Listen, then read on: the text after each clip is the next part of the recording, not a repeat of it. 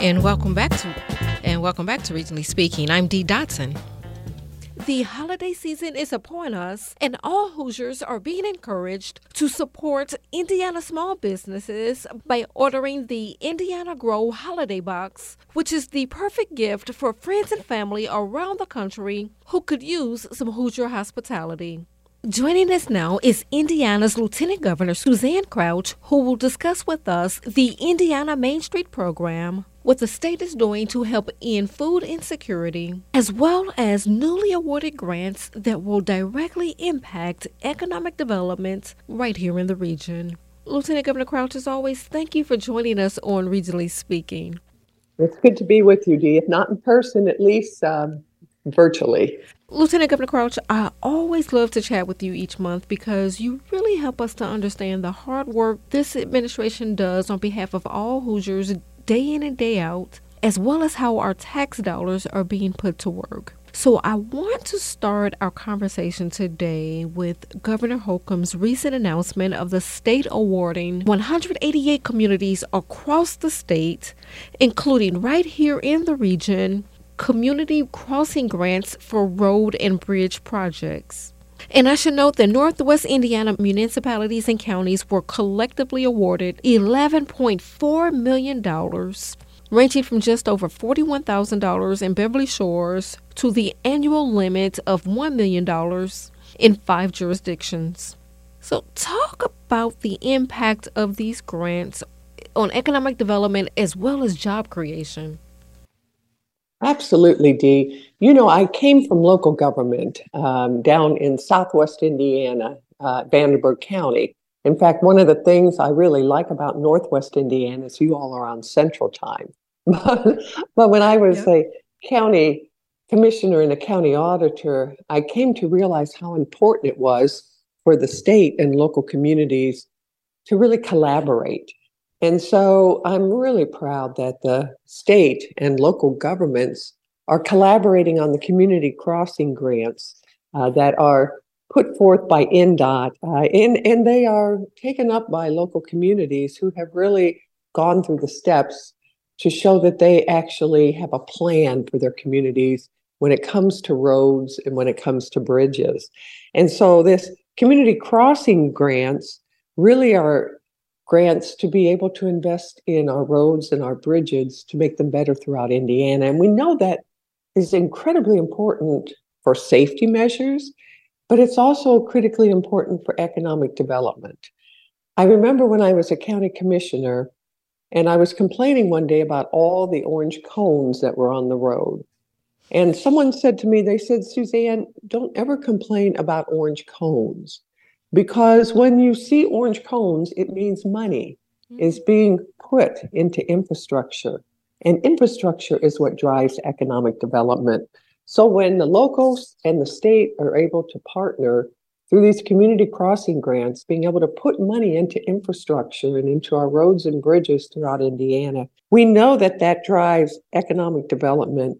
It creates jobs, but it also makes our roads and our bridges safer for the people who travel them. And as you mentioned, 18 communities in Northwest Indiana received money this round. In fact, several of them received the maximum grant amount, which was $1 million. That's the most you can get. And those communities were Crown Point, East Chicago, Hammond, Maryville, Lake County, and LaPorte County. And so money is being invested through that partnership in the roads and bridges and infrastructure there in Northwest Indiana. We know that drives economic development, and it benefits the people who travel those roads and bridges. And it is even more now important for us right here in the region as we continue to see a migration from Illinois over to Northwest Indiana. So, it is extremely important and necessary funds. And so we thank the governor. We thank you guys for granting those grants right here in the region. Oh, absolutely. But you all earn them because there's a process you have to go through. It's a competitive process. So, you know, we were able to partner with you all, but you all took the steps to be able to earn those grants for the people that live in your community. So kudos to you. So, Lieutenant Governor Crouch, the holiday season is upon us, and in just a few days, most of us will be heading to the big box stores for that Black Friday sale. and shopping online for those Cyber Monday deals. But I want to talk to you about what one of your agency's initiatives are to support small businesses across the Hoosier State, including Small Business Saturday. Take a moment to talk about what your office has been doing to help small businesses across the Hoosier State. Well, absolutely. One of the agencies I oversee is the Office of Community and Rural Affairs, or OCRA. And that agency actually has the Main Street Initiative. Main streets all over Indiana are thriving, and we're investing in them because we know that when we have vibrant main streets, we have vibrant communities. And when we have a vibrant main street and a vibrant downtown, that increases assessed valuation. It also creates jobs, and it brings tourists to our downtown areas. So we are supporting and promoting Small Business Saturday, which will take place to be able to help and bolster the activity in small businesses after Black Friday, where you can go to your main streets or small businesses and do your holiday shopping there. And in Northwest Indiana, you have some really, really vibrant main streets. They're in Michigan City, in Knox, in North Liberty, Mishawaka, Rensselaer, Plymouth, and Remington. So not only those communities, but every community that has a downtown, we're really encouraging and highlighting and promoting Small Business Saturday after Black Friday to be able to encourage people to invest in their downtown, help those communities grow, and buy something local. There's nothing better than opening up a gift on Christmas morning from a business in your own community, because you not only get to enjoy that unique and personal gift that comes from that business, but you're also able to support your community and support those small businesses that are making Indiana as great as it can be. Speaking of supporting locally, buying locally, what is Indiana Grown Holiday Box? I've just learning about this, so I hope you can share with our listening audience what that is. Sure. Well, Indiana Grown is a program that was started a number of years ago to promote and to market those Indiana businesses that have Indiana grown products. And that means products that are grown, produced, or processed here in Indiana. And we have over 2,000 small businesses and large businesses throughout Indiana that are Indiana grown. And when you buy products from an Indiana grown designated store and products that are there in that store, you know you're supporting your neighbors and you're getting products that came from Indiana. And so we have holiday boxes full of Hoosier products that can be shipped anywhere. It's the perfect gift for friends and family who don't live in Indiana or who do live in Indiana. We only have prepared 170 boxes, so we have a limited amount of these holiday boxes, but each box contains products from 6 Indiana-grown businesses. So Goshen Strawberry Jam, which is, not too far from where you all are, it will be one of those products. But we have hot sauce, we have honeybee honey, we have popcorn, strawberry jam, the alpaca dryer balls, which quite honestly are wonderful when you're drying your clothes, and then the Hoosier National Soap from a company in Greenfield.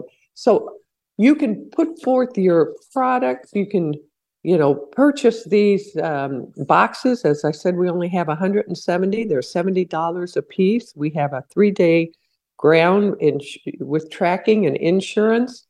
So you can go to www.in.gov/ISDA Indiana Grown and be able to put in your order and get some Indiana products that your friends, your neighbors, your loved ones can enjoy at Christmas time and support Indiana companies here. All right, so Lieutenant Governor Crouch, before I let you go, speaking of the holiday season, I would be remiss if I did not discuss an issue for many Hoosiers right now, and that is food insecurity. Since the pandemic and even navigating through rising inflation, some families are really having a tough time.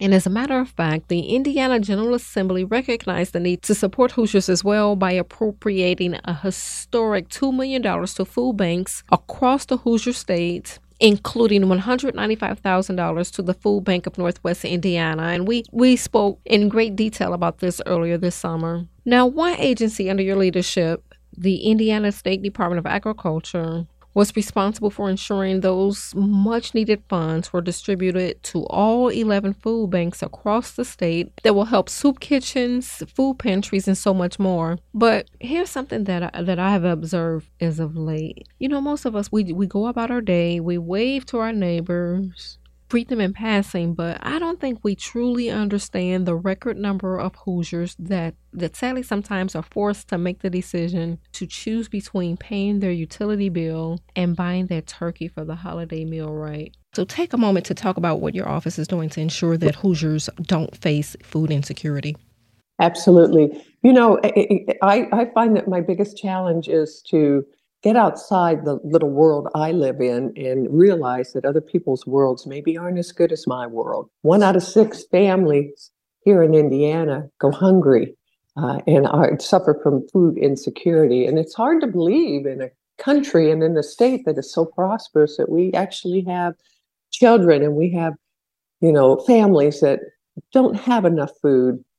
Do not have food at all. And so what we were able to do this past budget session, we were able to double the amount of money that was going to food banks to be able to help Hoosiers during this very troubling time. We know that it's important that, you know, we give to others during this holiday season. I know that there's going to be you know, right after Thanksgiving, we always have at the State House, the Poultry Association, Indiana Poultry Association will donate, you know, chickens and frozen turkeys and, you know, poultry to be able to help feed our Hoosiers through the food banks. And so I think, thank you for bringing that up because we, you know, live in our worlds and, you know, I know that I live in my little world and I certainly am not going hungry at night, but there are people here in our Hoosier state that do go hungry. And so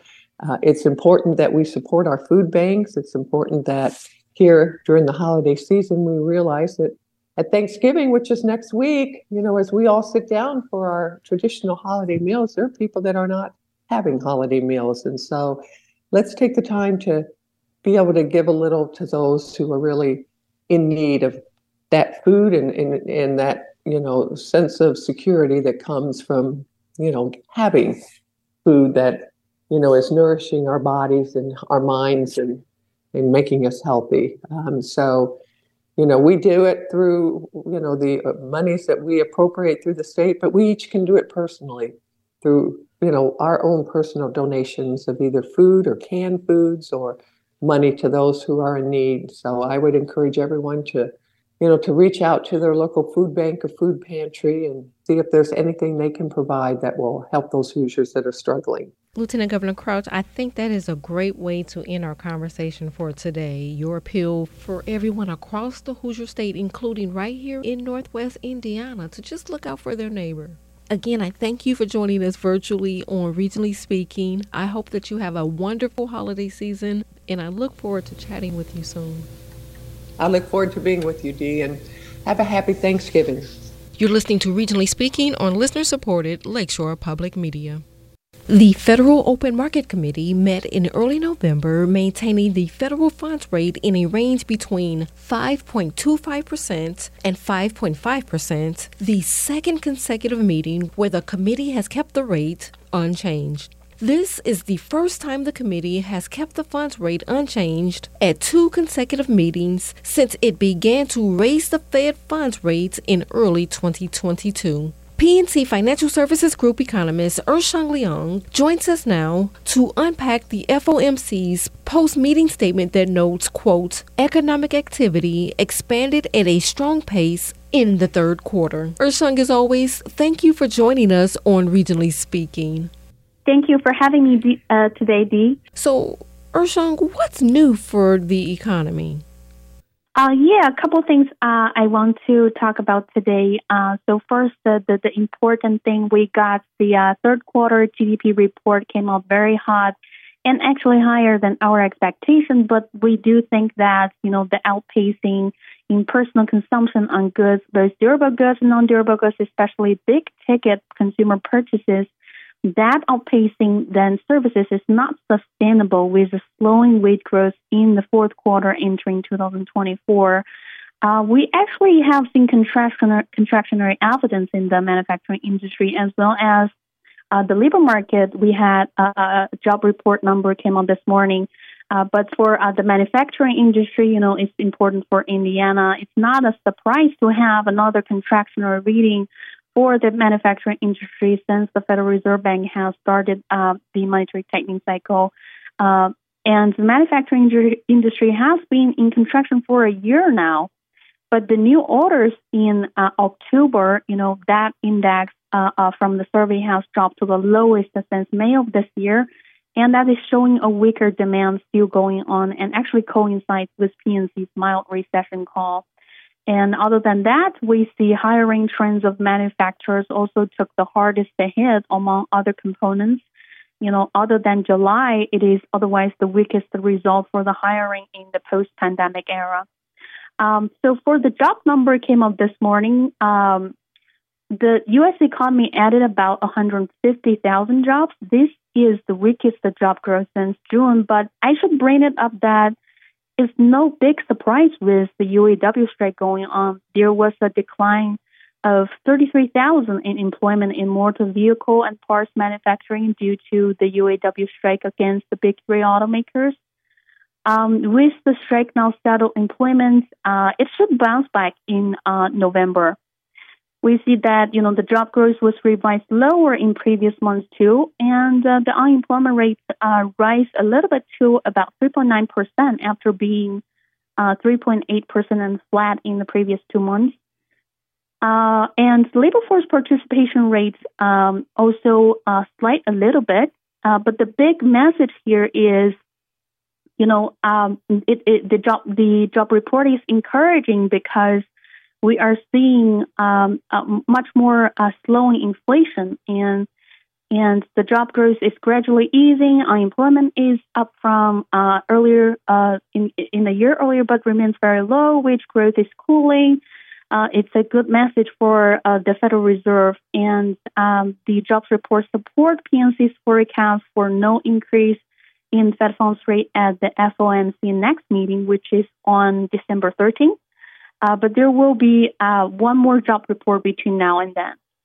So, okay, Orshang, the FMOC met on Wednesday, November the 1st. What are some of the implications of that meeting?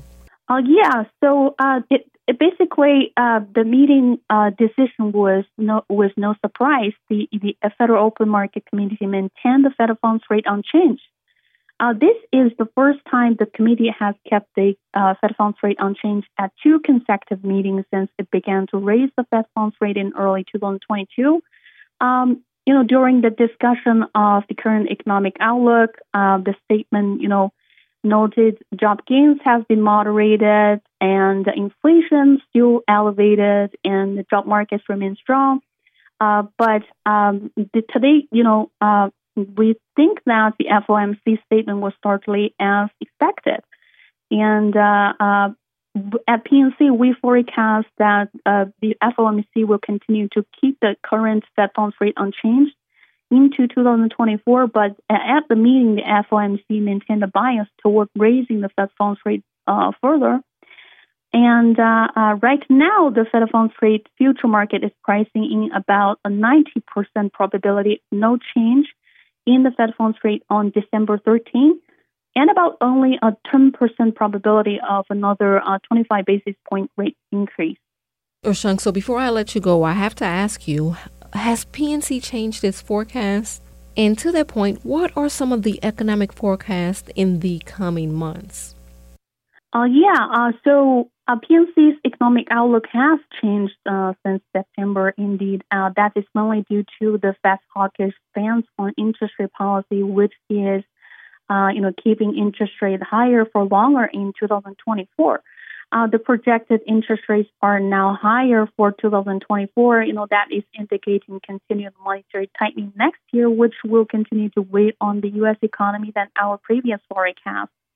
But we still think the most likely outcome is a mild recession in 2024, but we have pushed back the starting time of the likely mild recession in mid-2024, given the strong GDP numbers and employment data coming out before October.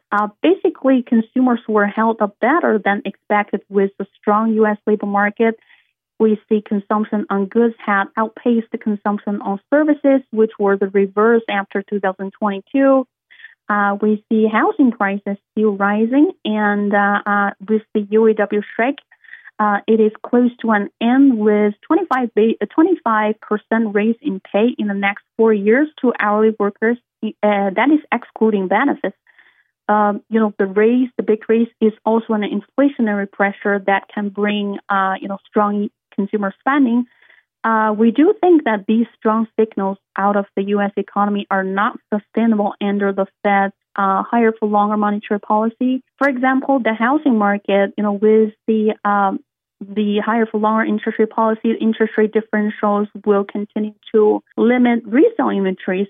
Imagine people who bought homes before 2022 and who locked in with 3% mortgage rates will very unlikely to sell their homes now and move and continue with 8% mortgage rate now. So we think that, a mortgage rate climbing around 8% in the end of October will continue to weigh on demand for housing and housing market activities. At PNC, we expect home price will drop by end of 2023, and we also expect a slowing wage growth, and we also expect a hiking mortgage rate will not support further increase in home price by end of this year.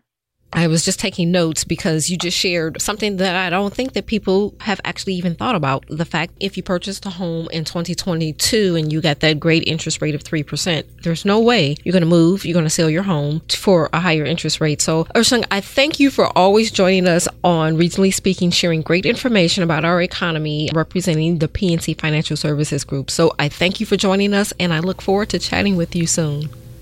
Thank you, Dee. Thanks for having me again.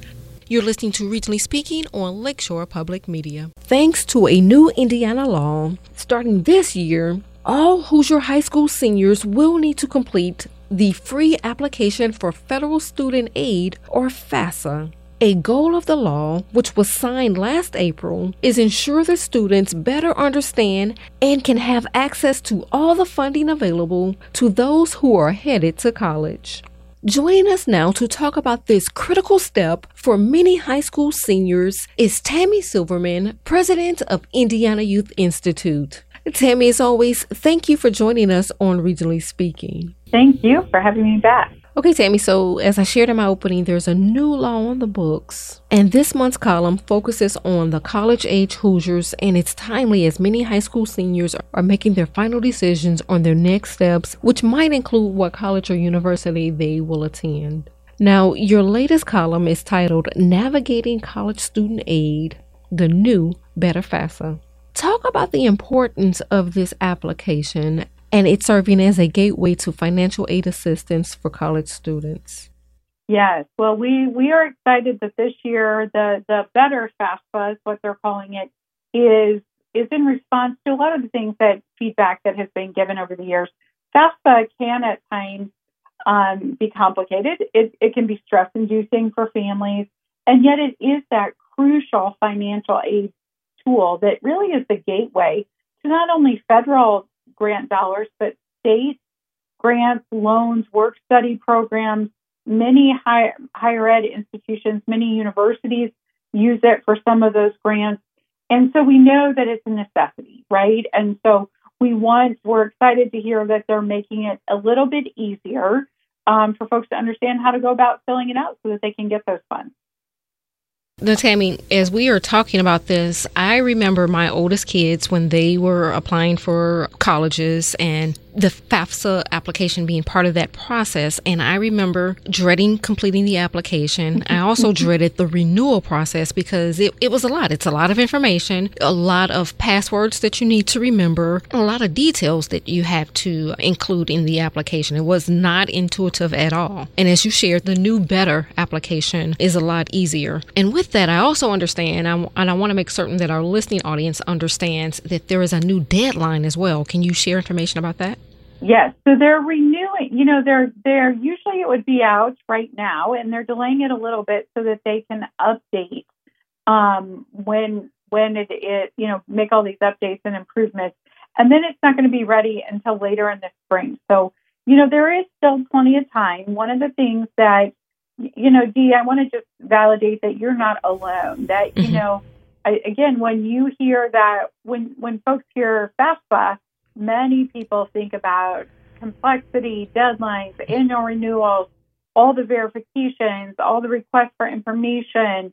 And most often, students and their families were often navigating that alone or with some limited help. And so I think that's the other big news and headline is that the state legislature decided that all high school seniors should be filling it out because that way they can all get the benefit. Mm-hmm. And because it is a new requirement, there will also be more help with filling it out. So, it can be perceived as like you have to, but most students were anyway. And we know that this was a big barrier. Filling out the FAFSA could be a big barrier for all of these funds, and several $1 million we were leaving unclaimed. Indiana families last year left almost $70 million of Pell Grants unclaimed. Wow. Right. Wow. And that can think about $70 million can go a long way to help a lot of Hoosier students make their path to post-secondary, whether it's a 2 or 4 year institution. So I'm glad that you said that a lot of people may look at it as a have to complete the application process, and it may be a bit, intimidating. But when you think about the amount of money that was left on the table, if you will, that could have helped so many students, that have to is a must do it and just do it. So I just wanted to back you up and say to you that even though it was a pain for me for many, many years, it was also a blessing because my 2 older students were able to gain access to so much money that we would not have otherwise known about. Terrific. Well, and I think once you go through it, and again, we haven't seen the exact form, but we do know that it has been made loud and clear, and that a lot of folks have worked really hard to make it easier and to make this application process more streamlined. And so we want to make it easier, and we want to make it accessible for all families. And so that's why we are partnering with the Indiana Commission for Higher Education to provide trainings around the state. So these trainings are for anyone working with high school students. And so they can learn about really how can we help support all of our high school students, and particularly our seniors, as they're filling out the FAFSA, as they're understanding and making sure that people are aware of the 21st Century Scholars, talking to them about what do they need to make sure. We used to talk about getting to college, and now we've really understood that we need kids to get to and through their post-secondary pathway. And so all of these initiatives and efforts, from the update in FAFSA to the support, to the trainings, all of those things are intended to help achieve that goal. Now, Tammy, I want to be honest with you. When I read this month's column, I had to pause for a moment when I read a staggering statistic about the decline in the number of Indiana students heading off to college. And I would like for you to just take a moment to unpack that a bit. Yeah, I think that is surprising to a lot of people that Hoosier students heading to college has declined to 53%, so barely over half. Wow. And at the same time, as we're looking at particularly the jobs of the future, if you look at the lifetime earnings based on educational attainment, there is absolutely no doubt that particularly that bachelor's degree is a threshold over which not only is your current earning, but your lifetime earning and your lifetime wealth increases dramatically. In addition, as we look to the state's future economy, there's going to be a higher demand for more of those credentialed folks. So it's kind of the supply was going down, but the demand was going up. And that's why so many of us, IYI included, but certainly not alone, are really paying attention to say, how can we, again, make this accessible, make sure that kids that want to go forward on this path are really finding the support that they need to be successful. So I understand there's a new partnership between IYI and the Indiana Commission of Higher Education. Can you take a moment to talk about that? Absolutely. The commission, we call them the commission, or ICHE, has been around for a long time, and we've worked with them for many years on and off. But we're really diving deep with them right now to make sure that this information, and they're driving a lot of these improvements on FAFSA and the training, but to make sure that they're getting out to the state to everyone that works with kids, right? And so oftentimes, perhaps a couple of folks in the school system get this information, but maybe there's an after-school program and they don't know about these trainings or about these updates, so they can't help those kids. They can't reinforce it. And we certainly know that getting kids ready to go off to, again, that 2 or 4 year institution, man, it can take a lot of people, right? And so the more people we have working together, the better. So we are excited to dive deep with them on introducing the updated FAFSA and to make sure, again, that many people, caring adults, understand it and can help support our kids. In the time that we have left, at the start of our conversation, you discussed the complexity of the application process in the past. And I understand that there are a number of trainings that will be happening around the state to help everyone prepare for completing the application process. Can you take a moment to tell our listening audience about the upcoming training dates across the state? Absolutely. So we're kind of doing the whole state. So we have several different areas from Lake County, which is out there and available to Vandenberg, Marion, Allen, Miami. And then if you don't want to travel, if that doesn't work, those are all in person. We are doing a webinar that is free and open to anyone, as are any of our trainings, which is going to be happening on November 9th. And so, again, you can just go to IYI.org. It is open to anyone. We'd love to have you. It's free and accessible. Anyone that wants to learn about better FAFSA as well as the 21st century updates, that's what we'll be talking about. Tammy, again, to reiterate where our listening audience can find information on the upcoming training dates, as well as where our listening audience can take a look at the full column from you. IYI.org. It's all available for anyone that's interested, as well as there's contact information. If you do have follow-up questions, also at IYI.org, reach out and let us know what questions you have, and we'll do our best to get you an answer. Absolutely. Tammy Silverman is the president and CEO of Indiana Youth Institute. Tammy, as always, thank you so much for joining us on Regionally Speaking. Thank you, Dee. Thanks for caring about our kids. You're listening to Regionally Speaking on listener-supported Lakeshore Public Media. The Salvation Army's bell ringers, a longtime fixture outside malls and stores around the U.S., including South Lake Mall in Lake County, are a staple holiday tradition. The familiar Red Kettle campaign's roots go back more than a century. The charitable organization relies on its Red Kettle campaign's donations to raise enough money to help millions of Americans around the holidays. That's especially true this year, with so many people unemployed, underemployed, and otherwise facing higher monthly bills due to inflation. This year's Red Kettle campaign goal is a total of $335,000, which includes $100,000 for Porter County, $100,000 at Hammond Munster, $75,000 for the Gary Maryville location, and $60,000 for the East Chicago location. Joining us now to talk about the campaign is Major Chris Marcus, Northwest Indiana Area Commander, serving Lake and Porter counties. Major Chris, thank you so much for joining us on Regionally Speaking. Oh, thank you for having me. So, Major Chris, earlier in the show, I spoke with Indiana's Lieutenant Governor Suzanne Crouch, and one of the points she wanted to be sure we honed in our conversation was for neighbors to check on neighbors. And that means neighbors helping neighbors. And her reason for that appeal was because we discussed the startling statistics that show abject poverty in parts of the region, including here in Lake and Porter counties. Now, your organization has been supporting community members for countless years, so I want to start with this. With 90 cents of every dollar raised by the Salvation Army going right back to serving the community, how do you do it all?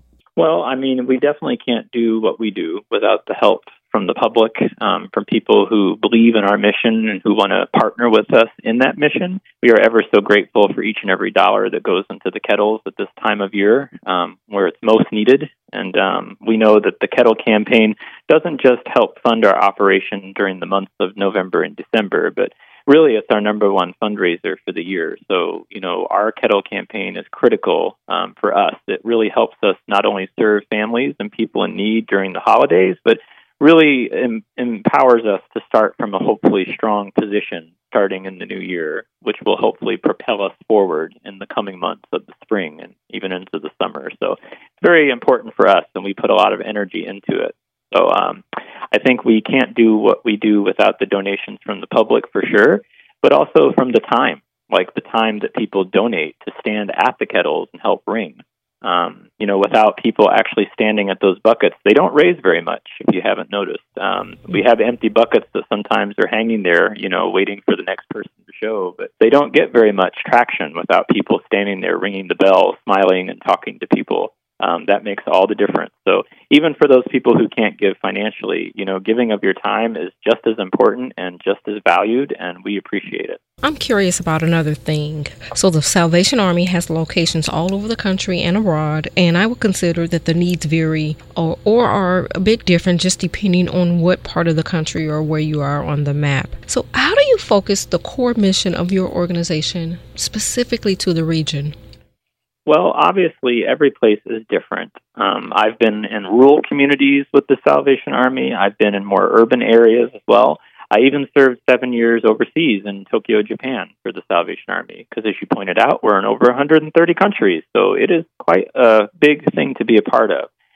Here in Northwest Indiana, I'm discovering that we have a lot of issues to tackle. Obviously, the inflation is getting worse. It doesn't seem to be lightening up quite so soon for folks. They're feeling the pinch. Their money isn't going as far as it used to. Bills are very high, and cost of living has not necessarily kept up. We know that that's been a real struggle for folks. Obviously, we see a lot of migration as well. A lot of people from other states and regions kind of coming out this direction, which is increasing the demand on our social workers on the front line. So, yeah, we've definitely seen that even in our desks and in our offices. Mm-hmm. Again, not to refer to my conversation with Lieutenant Governor Crouch so much in our conversation, but that was another point that we discussed, this sort of migration to Northwest Indiana in particular, in terms of the Hoosier state. And I did not even consider the social services aspect or the need for additional services. So I'm glad that you pointed that out. It's something that we should all keen to remember. Yeah, so that's quite interesting. We try to make those dollars stretch as far as we can. Earlier I think you quoted like 90 cents of something of every dollar, goes for direct service. I've been in some Salvation Armies where it was closer to 88 cents or something, but it's usually around that area. We try to cut costs where we can in our budgets. We are on very tight budgets in the Northwest Indiana area. We are not, spending lavishly. We have to be very, very judicious with the funds to make them stretch as far as we can to serve the most people in need. That's our goal. That's our mission, kind of our aspiration to be here. But we do that in a lot of different ways. A lot of our work that we're doing in our centers is food pantry. It definitely can include potentially rent and or utility assistance for families on a case-by-case basis. We do have some federal funding that we get that helps with that a little bit, but honestly, most of that is coming from the public and the local donors, the people that live in this area. Without their support, we're not able to help as many families. We're getting ready now to gear up for the Angel Tree program, which is, providing toys for kids that may not have it this Christmas. And already I saw on the platform amongst our 4 locations, we have like almost 2,000 children signed up to receive gifts. So we kind of have them signed up. We've filled our spots basically, but now we're really needing the help from the community to help provide the toys and, provide the gifts so we can batch them up and hopefully make some children happier on Christmas than they would have been. So that's the goal. That's kind of what we're doing. Okay, so Major Chris, you're here with me today because if our listeners have not already, pretty soon they will see those iconic red kettle bells and hear that cheerful greeting of a volunteer, right? And I understand the Red Kettle campaign is, again, as you shared earlier, one of the most crucial fundraising initiatives for the Salvation Army. I want you to appeal to our listening audience right now and share why those that can should give to this campaign. Well, I think it's, like you said earlier, neighbors helping neighbors. We can help each other in a lot of different ways. For some people, they don't have the time to stand and give us a couple hours on their weeknight or a weekend, but they might be able to drop in $1 here or a quarter there. You'd be surprised how much that adds up. I'm always amazed at how much even the coin adds up, let alone the dollar bills. We do like the dollar bills more than the coin. Those stretch farther. They're a little easier to carry when we have to process them, but we're grateful for any gift that we get, no matter what, even if it's a few pennies from a kid coming out who just spent money on a sucker or a piece of candy and has a little bit of pocket change left. It's so encouraging to see even young people wanting to give back, seeing that modeled from their parents or their grandparents. We have some families that ring together, friends that ring with each other, students that are trying to get credit hours for their classes and their projects. And it's just nice to see a demographic spread amongst the older and the younger who want to give back to their community. Again, even if they can't give financially, giving of one's time, helping our neighbors in that way is a very, very important thing. It's good to get in the spirit of doing that. I think it's good for our youth and our children to learn that early so that it can be modeled throughout their entire life. It's good to see that, that representation, I think, across the spectrum. Yeah. You were speaking about, every little bit helps. Every penny, every quarter helps. And, I want to share with you, I have a time or two found myself sadly having to tell a Red Kettle campaign volunteer that unfortunately, I'm not able to donate at this time because I simply just don't carry cash. But I was excited to hear that the Salvation Army has a fix for that. So tell our listening audience how they can still donate to volunteers, even if they don't have cash on them. Yeah, absolutely. We do notice that it's becoming more of a thing, even for the older generation, not just the younger generation, of I don't carry a lot of cash anymore. I kind of just do things by card. At all of our Kettle signs, you're going to notice these QR codes on them. It's usually at the very top of the red pole, and there will be 2 QR codes on both sides of the sign. And if you scan that with your phone, just using your camera function, I think it'll take you right to that virtual Kettle page. And you can give a gift digitally in that way, just using the QR code, which will benefit your local Salvation Army who has that store in that location. We also have a keyword that you can text. It's Northwest. It's just one word, Northwest. You can text it to 24365. Again, 24365. And that's the way that you can give by texting that we recently set up. So that's also another way you can give if you don't carry cash or coin in your pocket. We're speaking with Major Chris Marcus, Northwest Indiana Area Commander with the Salvation Army. So, Major Chris, again, you mentioned this earlier, but, for many Hoosiers, including right here in the region, the financial ripple effects of the pandemic can still be felt for so many families being faced with struggling to pay their bills, keep food on the table, and now, as the holidays approach, worrying about what toy they can put under the Christmas tree for the little ones. But that's where your organization steps in again. So you spoke about this program earlier, but again, tell us about the Salvation Army Yearly Angel Tree Program and how those that are listening can give directly to that program. Absolutely. You can talk with any of our core officers or the staff members at our locations. We do have some tags that are being printed and made up right now, which will have those lists and those wish lists from the kids that signed up. We also have some tags that may be hanging in local trees in your stores. Walmart is one of our biggest partners. They're preparing to set up some tags in their trees and their customer service centers. So some of your Walmarts may have that. Keep an eye out for that. You can also request tags from our offices directly. If you don't want to shop by tag and you just want to buy some toys and donate them for the cause to help us supply our racks and, to fill the spaces and the extra gaps in the children's line, you can definitely bring in brand new toys, unwrapped toys, so that we can sort them by age and category. Makes our job easier when we have to fill the bags and, prepare them for the kids. But you can bring those into any of our centers, and our officers and our staff would be happy to thank you for that and put them where they need to go. So, Major Chris, in the time that we have left, I have to share this, and I'll be honest with you. Before our interview today, I really was not fully aware of all of the help that the Salvation Army offers. In addition to the red kettlebells for holiday giving that we all know, you spoke about how the Salvation Army helps community members beyond the Christmas season.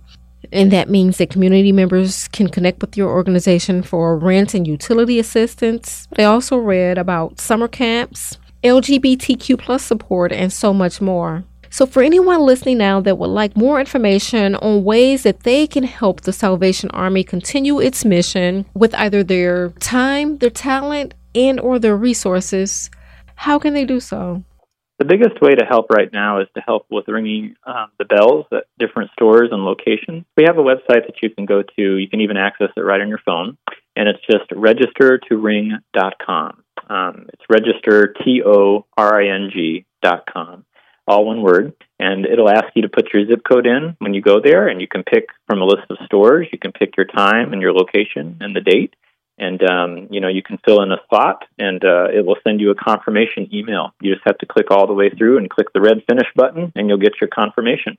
And that's a great way to help us. It alerts us that you'll be there, and then that alerts my team that we can deliver a kettle. We need to have a kettle at that place because you're waiting for us. And a bell and an apron will be left there for you to pick up as well.